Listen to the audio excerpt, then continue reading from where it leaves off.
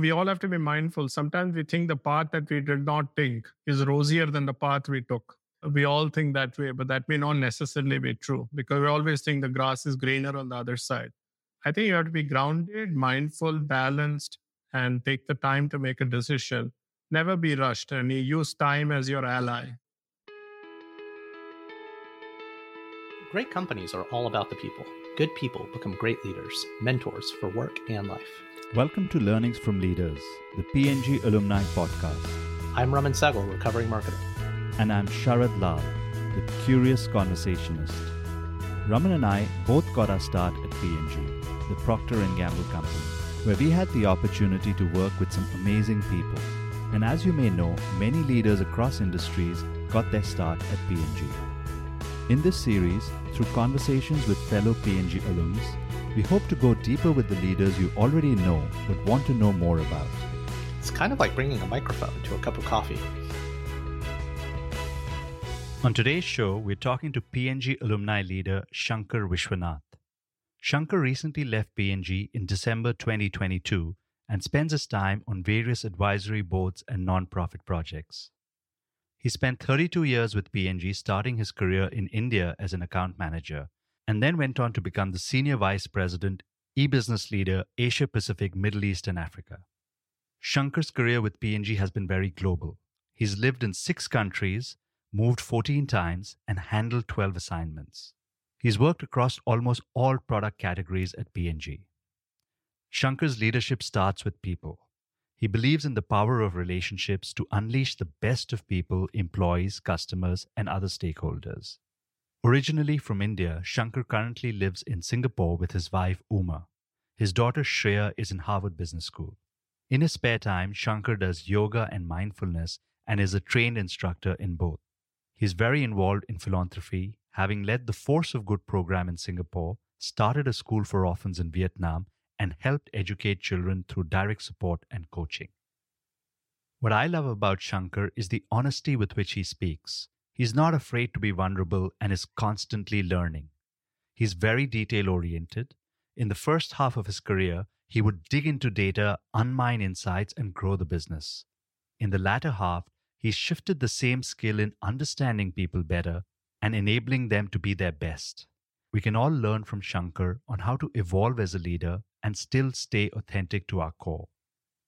We talk about the solid start that PNG provides us, how to think about forks in the road we are all bound to face, the role mentors and other smart people play in influencing us, how to think about dual careers, balancing work with family life, managing adversity most of us are bound to face, thriving in a global career, and a lot more. I've known Shankar from a distance, but through this conversation, it was rewarding to hear the multiple dimensions he has to himself and how he's consciously and deliberately carved out a rewarding career and life for himself. Let's dive right in. We hope you'll enjoy our conversation with Shankar. Hi, Shankar. Welcome to the PNG Alumni Podcast. Hey, hi, Sharad. Thank you so much. Thank you so much for inviting me. It's absolutely a privilege, Shankar. And you spent 32 years in PNG with a strong, illustrious, and rewarding career. And we'll get into that as we go along. But before your career journey, who was Shankar? So before my career in PNG, I was a very hardworking boarding school kid. I was in boarding school from the age of 5. And because my parents really aspired to a very, very high quality education in the best public school in India, despite having no job or money at home. And I was in boarding from the age of 5. So you can imagine. Wow. I did my economics in St. Stephen's. After that, I did my MBA from IIM Ahmedabad. And actually, after that, I had some interesting twists. I actually wanted to serve the country, work for the government, and really spend my time amongst nature. So that's why I took 2 years off, 9 months to work in an Indian company versus a multinational company that I got a job to. And then a year to study for the UPSC and work for the government, which is the Indian Administrative Service. Although I learned a lot, picked up 2 new subjects, but I didn't get the IAS. And then I did about 7 months of trekking in the Himalayas, right from January of 2000 to July of 2000. So that's who I am. Then suddenly I was staying with my friend and PNG happened. And here I am 32 and a half years later. Wow, wow. So many things you were looking at the country, you were looking at serving the country, and then the dots connected and somehow PNG happened. What kind of drove that decision? I'm a little curious about that. How did that come about? Well, PNG, of course, I didn't know much about PNG, but I went to Bombay and was staying with friends who were working in PNG. Then I went to PNG office to, there's a guy called Paddy whom I was staying with, and he was staying in my Yes. father's apartment. He had given it to him on lease. So he said, come to the office, you'll get free lunch. So I went to the office. I had free lunch at Isakon House. And then he said, just hang around. And then I met Mohit Nagarath, who was the HR manager, mid-level HR manager. And they were at that point of time, PNG had just become RHL from RHL. PNG had one of its biggest acquisitions. Mm. I would argue the most successful acquisitions in the world, the buyout of Richardson Wicks. I think it was 84, 85. And that's how PNG entered most of Asia, Japan, Malaysia, Singapore, India, Australia, etc. And then he said, would you like to join? I said, I was not thinking of joining, but then he said, here is the offer, go finish your medical and come back and you can join us on July 1. So that's how I joined PNG. I mean, it was not a planned effort, but, and that serendipity has stood right through my career, the kind of assignments I've done, the kind of people I've chanced upon. Wow. I don't regret a moment of this beautiful career. Wow. That's so interesting. Through serendipity, you had a career of 32 years. When I was looking at your resume, what I found really interesting, you joined PNG in 1990. And at that stage, like you mentioned, you'd gone to a top school in India, Doon School. You'd gone to boarding school. You'd gone to a top business school. You'd also kind of prepared for the Indian National Service. And then when you joined this in 1990, that was the time India was opening up. It was no longer insular. It was a very exciting time. Things were opening up. At that stage, what were your aspirations of life? And how did the first few years work out for you? Well, my aspirations in life they were very simple. It has always been my aspiration. I remember I was just coming from a failure. I just failed not getting my aspiration, which is to get into Indian administrative service. And I'd put in a full, 11 months of effort, quitting my job at Bombay, sitting at home, studying new subjects and not making it.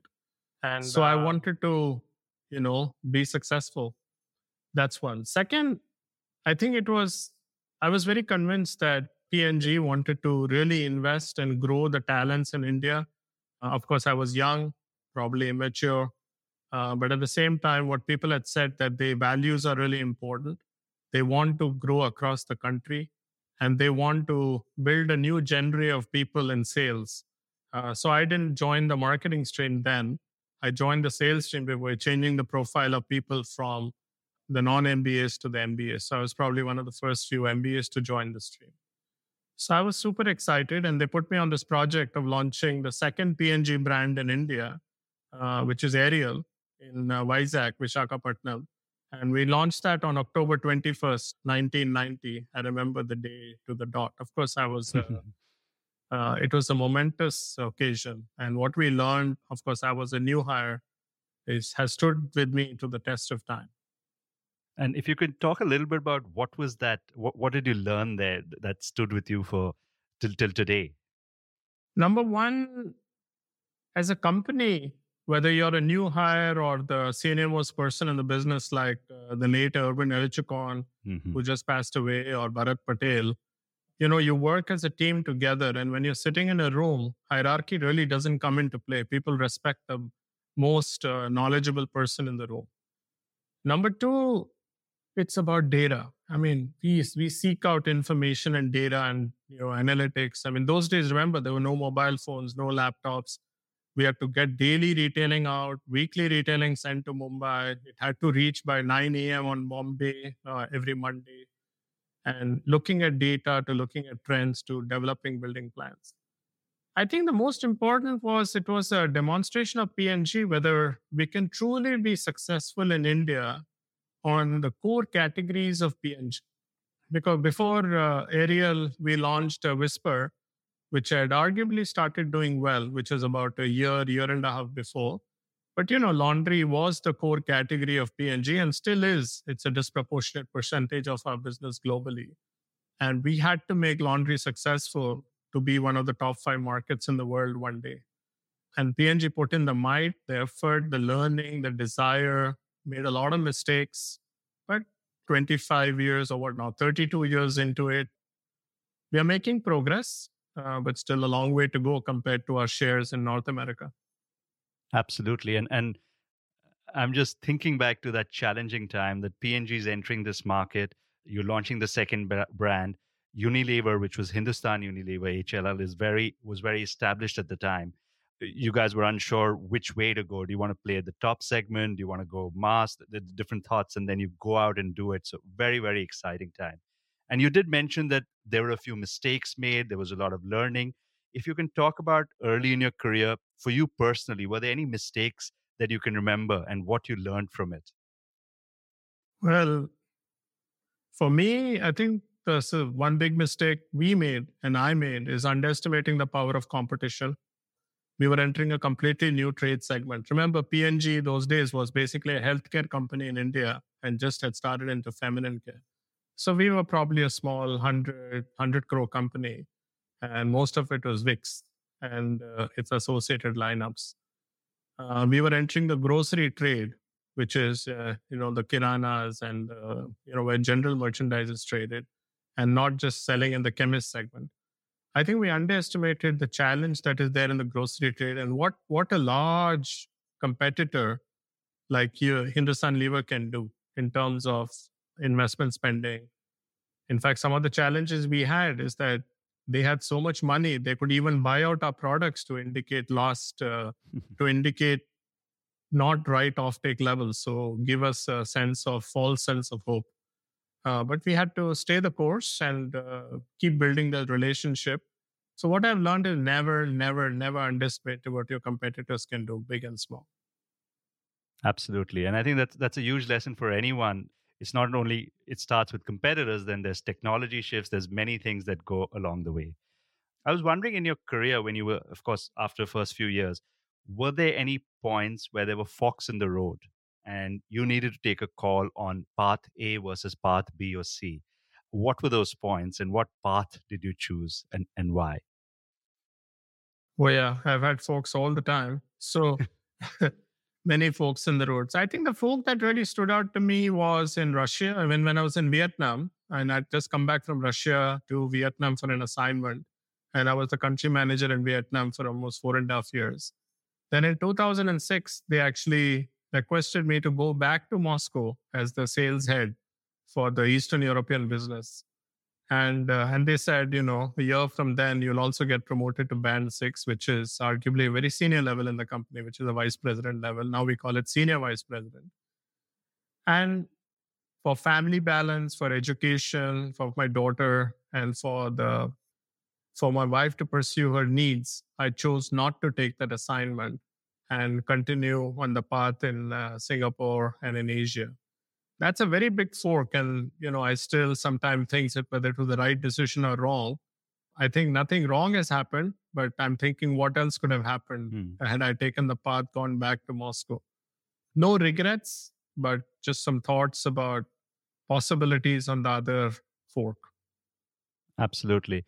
And Shankar, many of us have been in this type of a situation where whether it's a holistic personal life versus career, and no matter what decision we make, it kind of creates a what if scenario. And I wonder if you ever compared yourself to others and say, hey, you know what, because of not taking the decision, I can visibly see the progress I could have made. If that kind of stuff happened, or if anything in that realm happened, and how did you manage and deal with it? Well, so firstly, we all have to be mindful. Sometimes we think the path that we did not take is rosier than the path we took, So we all think that way, but that may not necessarily be true because we always think the grass is greener on the other side, which it is not always the case. And this is another manifestation of the same thought process. Second, I think we took a very methodical decision. My wife, Uma, and me sat down. We made pros and cons. I had good discussion with my mentors. I've I've had the benefit of some lovely mentors in PNG, explained to them position at the stage of life for me. And then, and we also asked a question, if you were to take this decision not to go, what would be the consequences of not going? And some of the consequences we painted quite correctly in terms of possibly slower career growth, possibly, but on the pros was the happier family. So I think I don't have a regret of not taking the part because it's a very mindful decision. It was grounded on data, and it was based on deep conversations with mentors, family, and friends whom I really trusted. If I go back and look, I think it was still the right decision. And way my family has come up, way my daughter has developed, and it's really been fulfilling. So I think you have to be grounded, mindful, balanced, and take the time to make a decision. Never be rushed, and you use time as your ally. And that's what I've tried to do. Love that. Love that, Shankar. And that's such a thoughtful answer where it's sitting back, looking at what's important to you in life, considering everything, seeking out help, talking to advisors, and with all that together, making a conscious choice before moving. Love that. One of the things I've heard from people who worked with you is your detail orientation. You're very detail oriented. You look at the data, you do your work. I'd love to understand where you got that from and how's that served you through your career. Yeah, I am very detailed. I would also say sometimes to a level of detail which can become to be meticulous, which can also be a negative. So I'm self-aware of same strength that can become a weakness. I got this from my managers, especially from my earliest mentor, KS Ramesh, who was my boss in Chennai. And he would also dig, and go deeper, because the deeper you go, the more gold there is to find.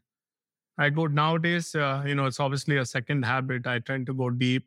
Now I learned it's not about digging as I've grown older. It's about asking the right questions so that people can dig deeper.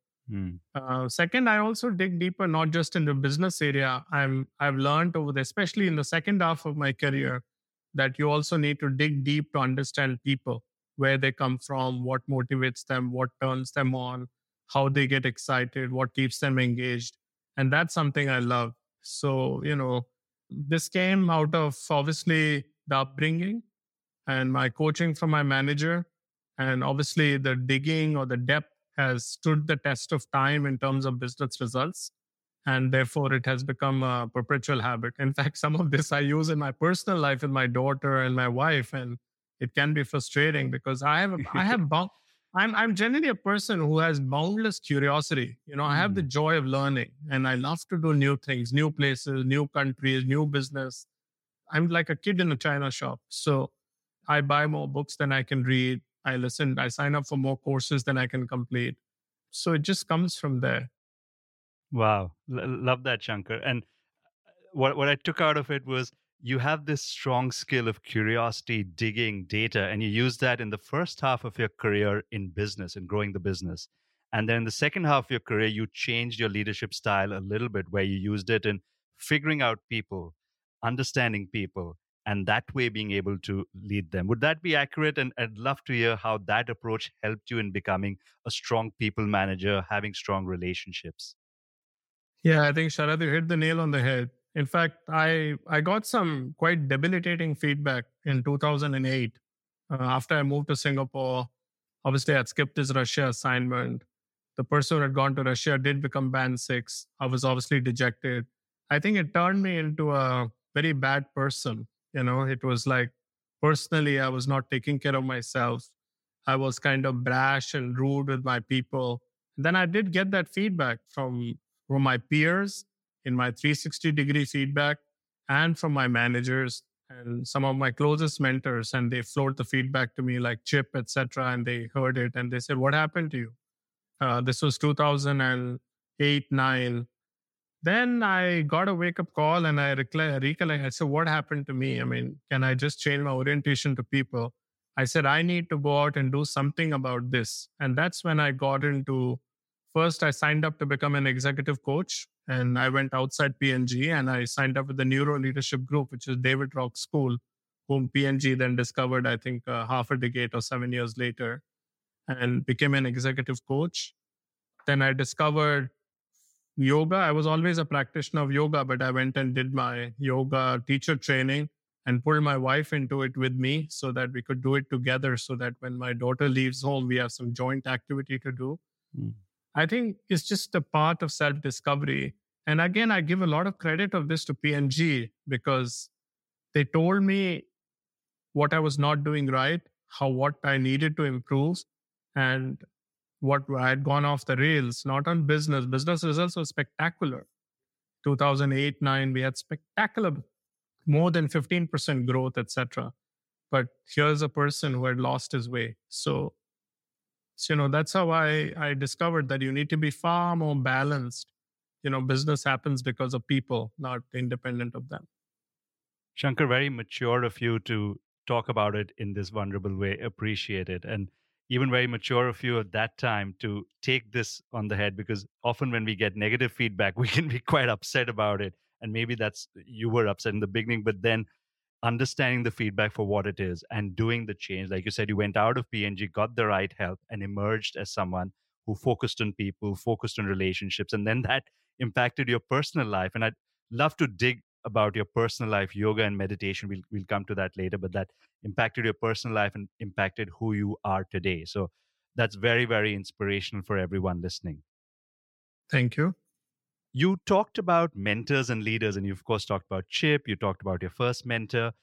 I'd love to hear about some of the mentors and leaders who have inspired you in your journey in PNG. And if there's any story that you remember, which can be very useful here.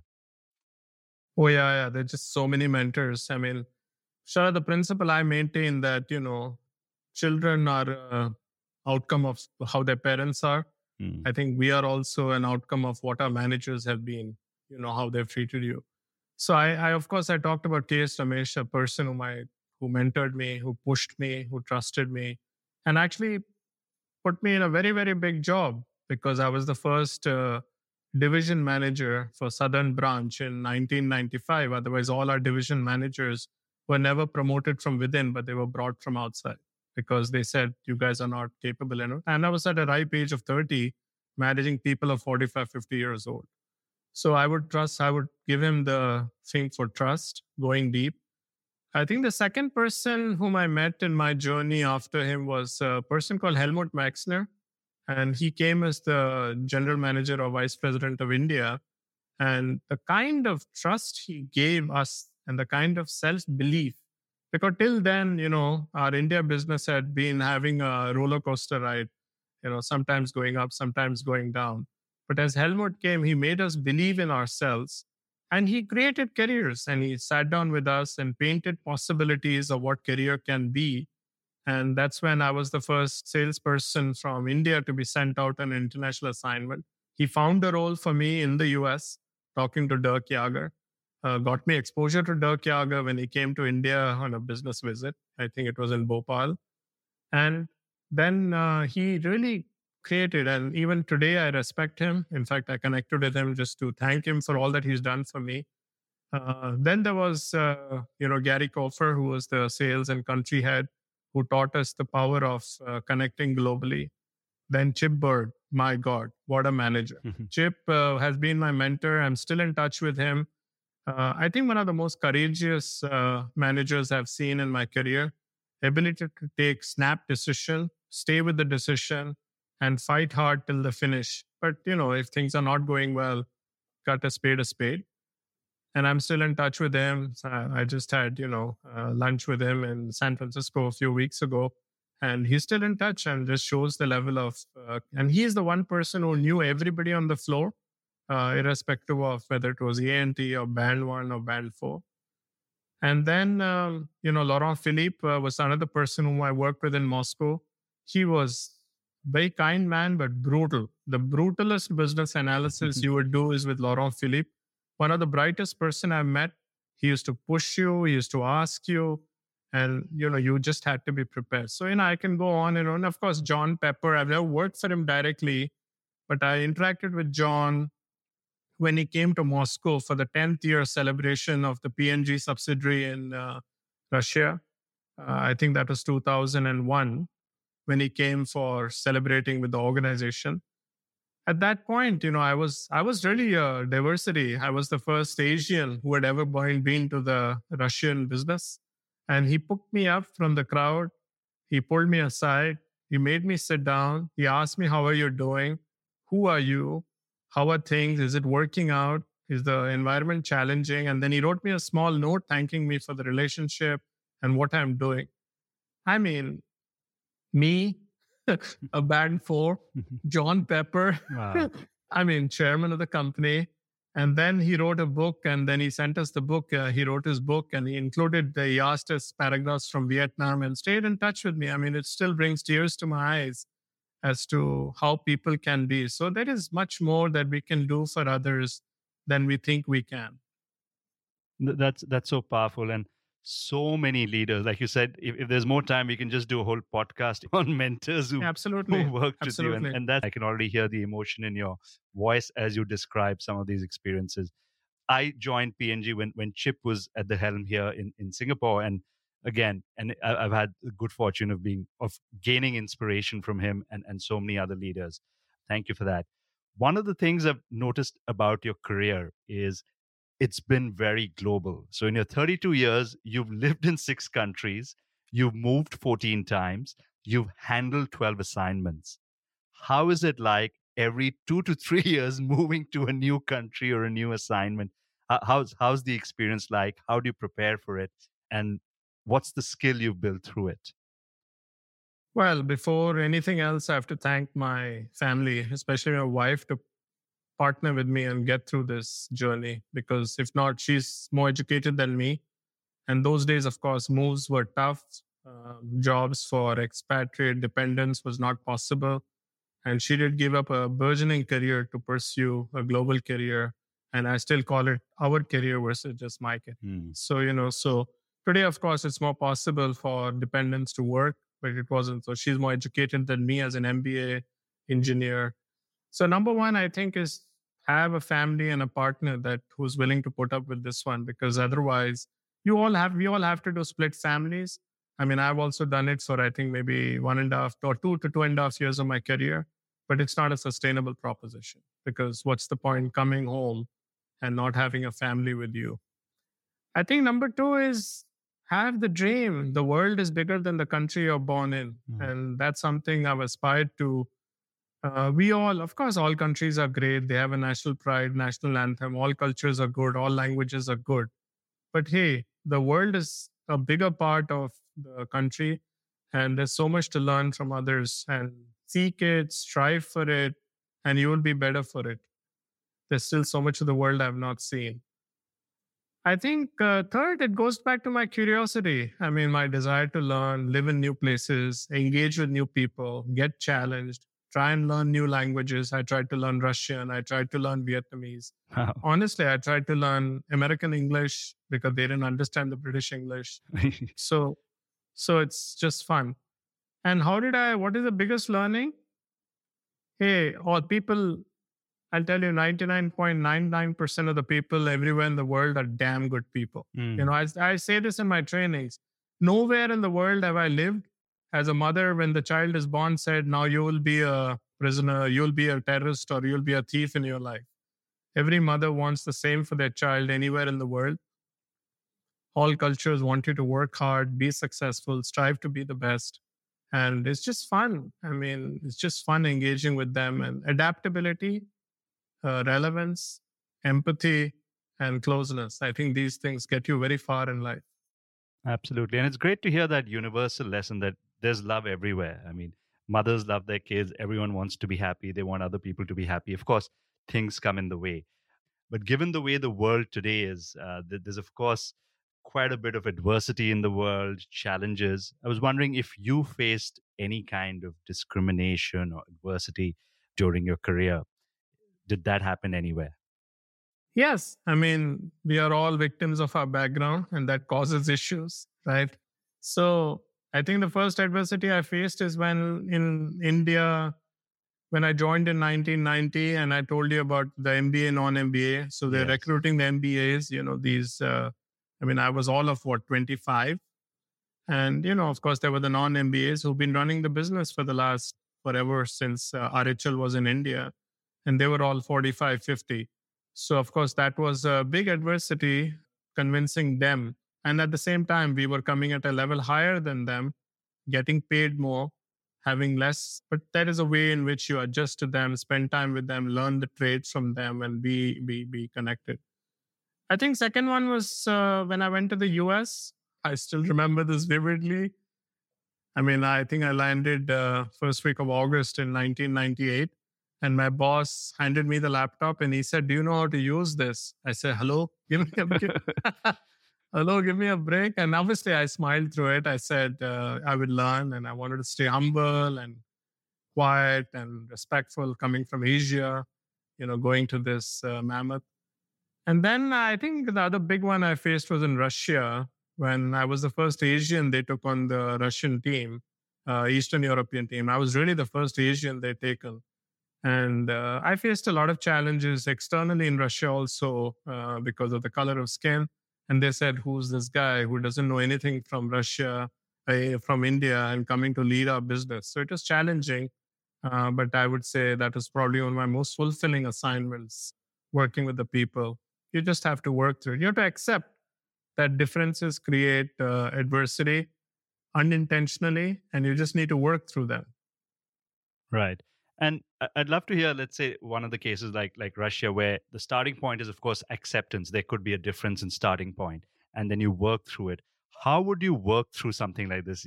You're at the slight negative, maybe in the Russia story or any other story. How would you work through this?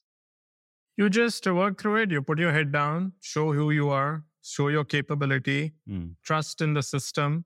Of course, remember, I had the big benefit of a monolith called Procter and Gamble with the Yes. PVPs. It helped me navigate, and there was the safety support system of my family. And you show what you're capable of, engage. I think one of the best ways I've learned about cutting through challenges is engaging the group, not running away from the problem, but engaging the group, going in, having the conversation. Why do you think?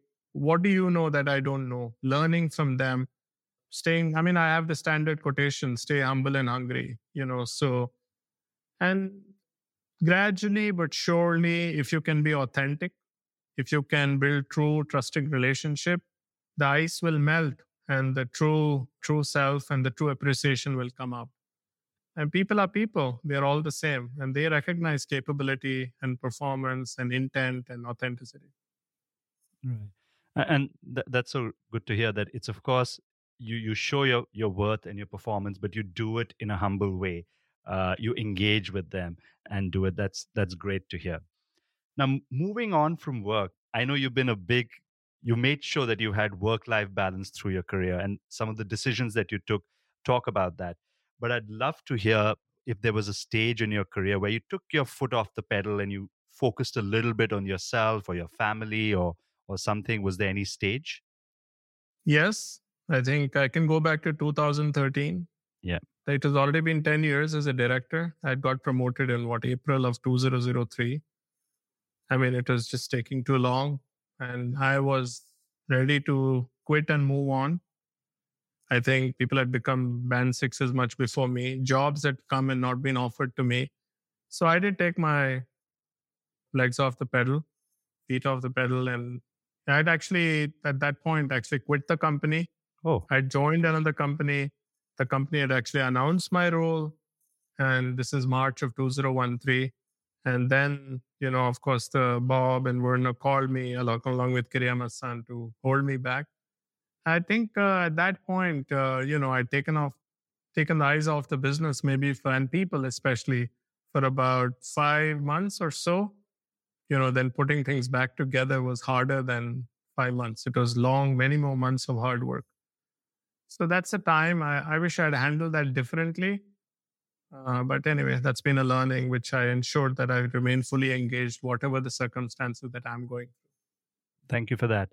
I know that whenever we talk about life beyond work, your family always comes up. And even when I talk about work, your family comes up, your wife and your daughter, and they mean a lot to you.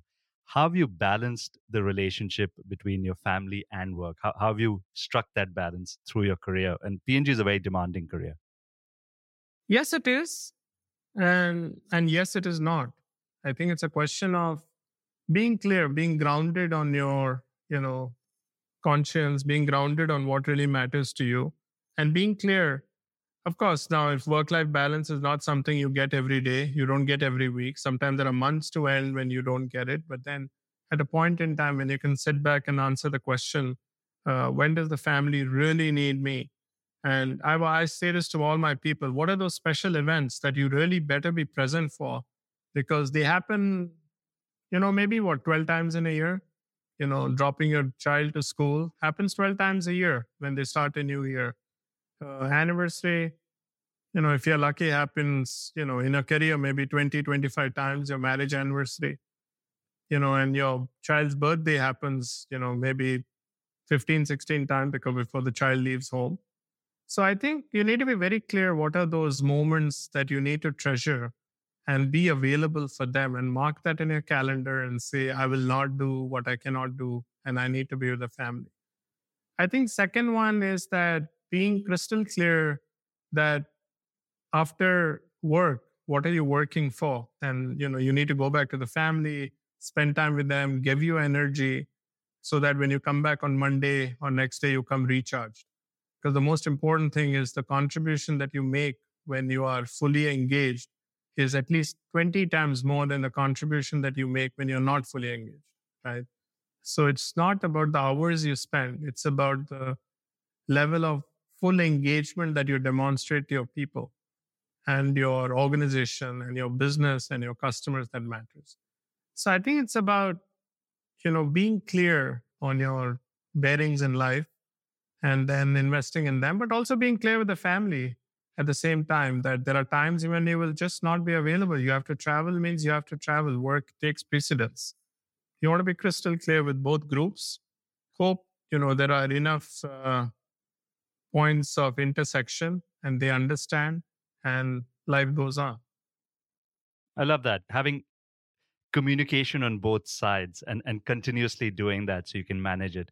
And I also love this concept of moments, which makes this very finite, that there are not that many moments, if you really think about it, over a 32-year career that are extremely critical. And being mindful about those moments and making them happen is achievable then. So I like that. That's great. I also like your we talked about it earlier and we can dig a little deeper into it, getting into yoga and mindfulness. And you're now a trainer in yoga and mindfulness. How did that come about and how does that impact your work, your leadership? Oh, very different. I got into it because I was practicing yoga because I got started to get back problem at the age of 26, 1991. Okay. And, that's when I did my first MRI, just 3 months after our wedding.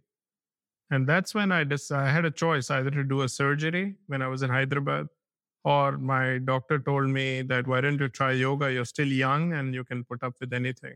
That's when I discovered yoga in 1991. Then I was doing it myself. It worked. I didn't have to go through surgery. I didn't want to, unnecessarily interfere with the body at such a young age. Then I had recurrence of back problem, in Chennai when we were there. Then I found a fantastic doctor, actually Dr. Krishna Raman, who's also a trained yoga teacher. And that's when he forced me to come to his class. And I did these sessions on Saturday, Sunday, and his theory class on Monday evenings. Then I was practicing on my own.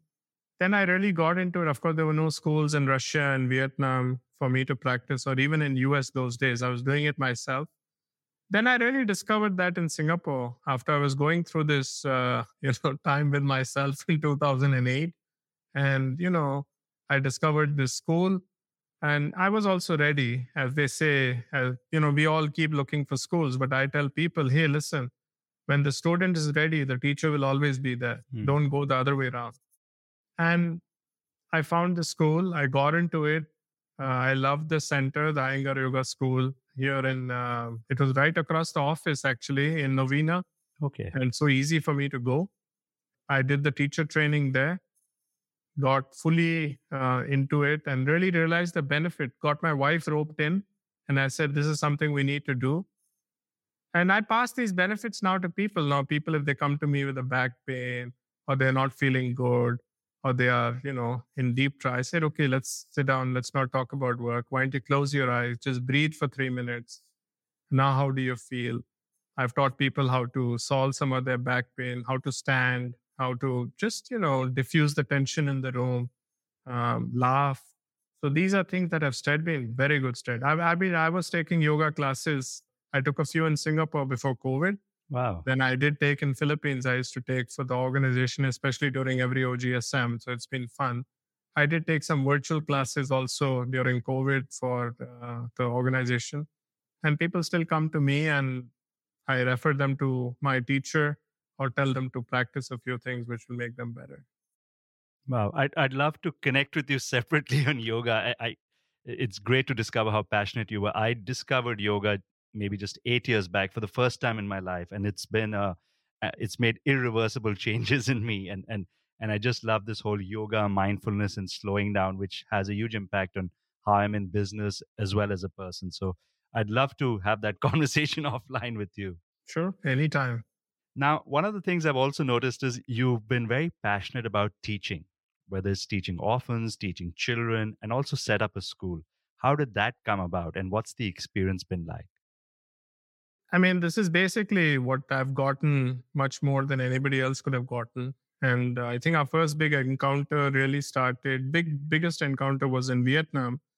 And a lot of credit actually goes to my wife and a friend. She used to study at University of Minnesota and she had come to Vietnam. And then she and Uma set up a school for orphan children. And the school is now fully sufficient, running on its own.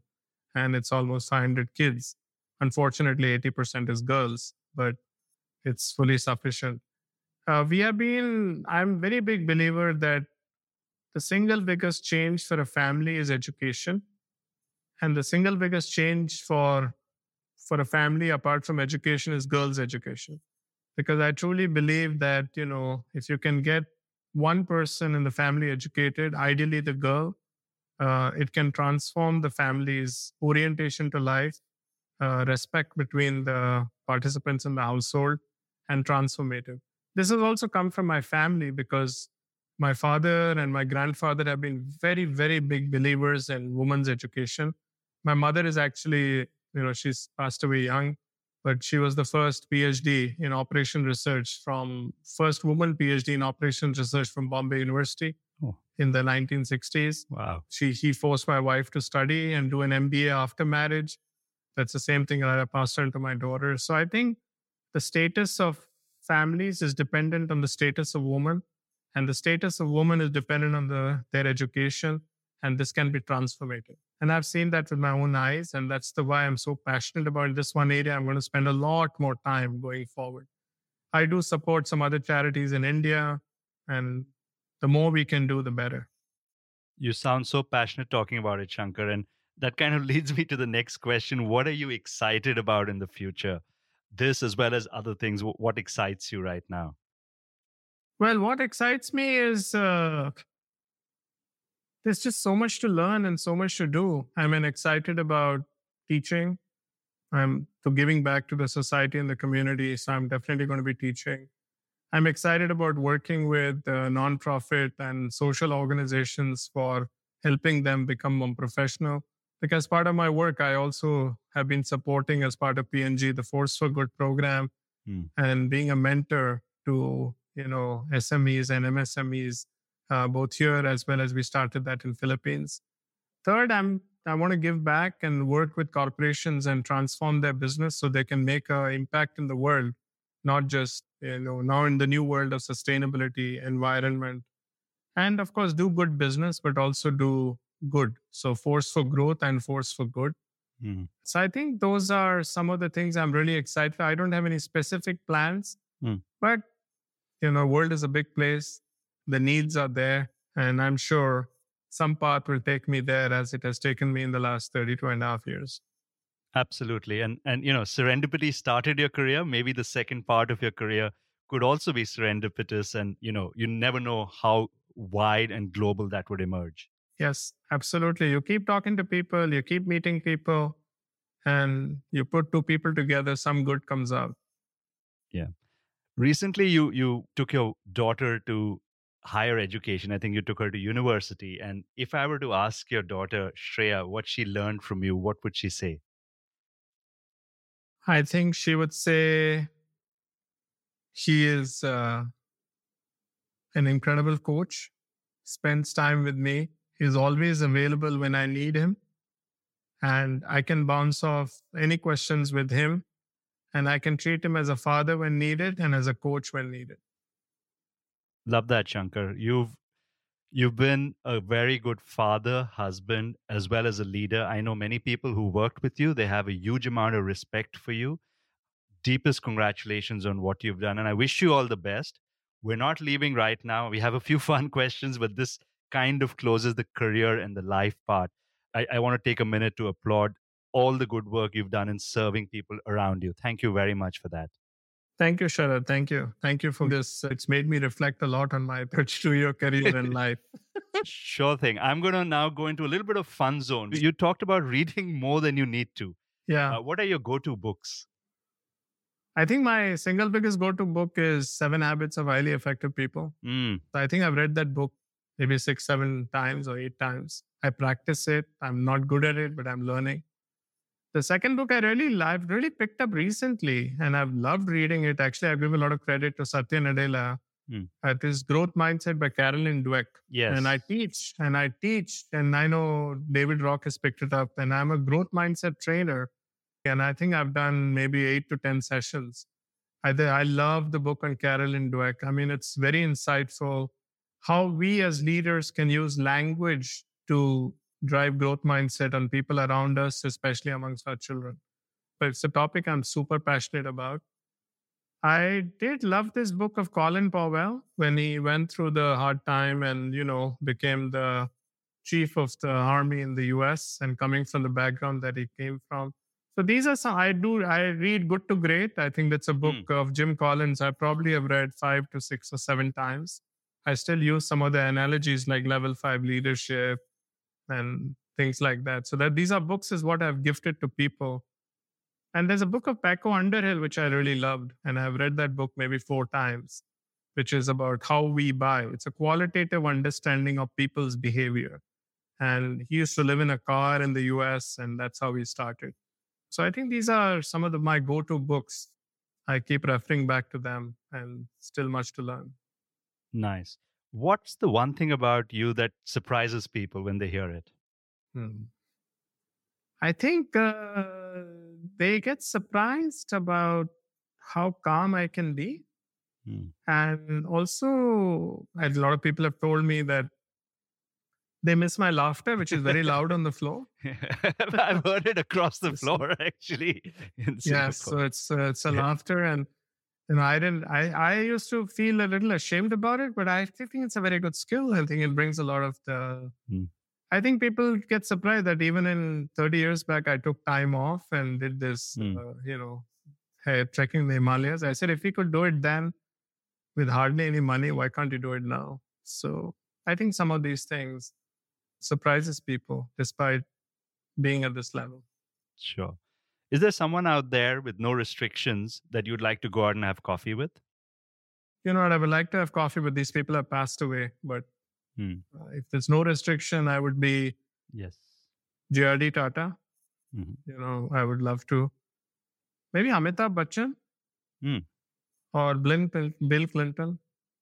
And, what these guys have achieved in life from the early upbringings has been amazing. Or Nelson Mandela. Just how did he survive those 27 years in isolation? So I think those are some of the people I would love to have coffee with. Okay. What's your guilty pleasure? Oh, guilty pleasure is I watch, I have to watch at least 2 to 3 episodes of Friends every week. I have to. Yeah. Then I can watch reruns of, Hindi movies. Like I love to see Hum Tum, Zindagi Na Milegi Dobara. I can see those like 10, 15 times. Even the DDLJ, I can see those movies again. Mm-hmm. Not the serious ones. So I think those are my guilty pleasures. Other guilty pleasure where I let off steam is meeting with friends and having a nice drink and a lovely dinner. That's something I really love. It's something I crave for. It's the best way to unwind. Absolutely. I'm with you there. Having a few beers and good food is a great way to do it with friends. As we wrap up, Shankar, firstly, thank you very much for being so honest and open and such a powerful conversation. There's so much that people can take out of it. But bottom line, what's one final piece of advice or even challenge you'd like to give the next generation? I think life is beautiful. Live it. That's one. Second, life is tough. Success is not easy. You have to work hard. You have to work with people. You have to work consistently. And it's not luck. It's, as we say, 99% perspiration, 1% inspiration. So you have to work at it. And the last one is seek out opportunities and be relevant and be resilient. Because, my biggest fear after I leave PNG is that will I become irrelevant? That's why I'm hungry to learn. And there's just so much more to learn. If Warren Buffett can keep getting such great results at 91 and, continue running such a great company, what prevents us from learning more? So it's not over till it's over. So keep going. Absolutely. I like that. I think you mentioned that stay hungry and stay humble. Yeah. And that's how you can keep going and keep learning and keep reinventing yourself. The world is changing. I love that. Thank you very much, Shankar, for such an enjoyable conversation. I knew you from a distance. It's great getting to know you deeper. And I'm sure people who know you will also get to know something interesting about you. So thank you very much. And I wish you all the best for the future and all the future endeavors. Thank you. Thank you so much, Sharad. Really appreciate it. Thank you for asking me to do this. It's brought back a lot of memories of the past and good ones at that. And it's been great to reconnect with you. Thank you so much. And that's our show. Like what you heard? Please subscribe and leave us a review on your favorite podcasting platform.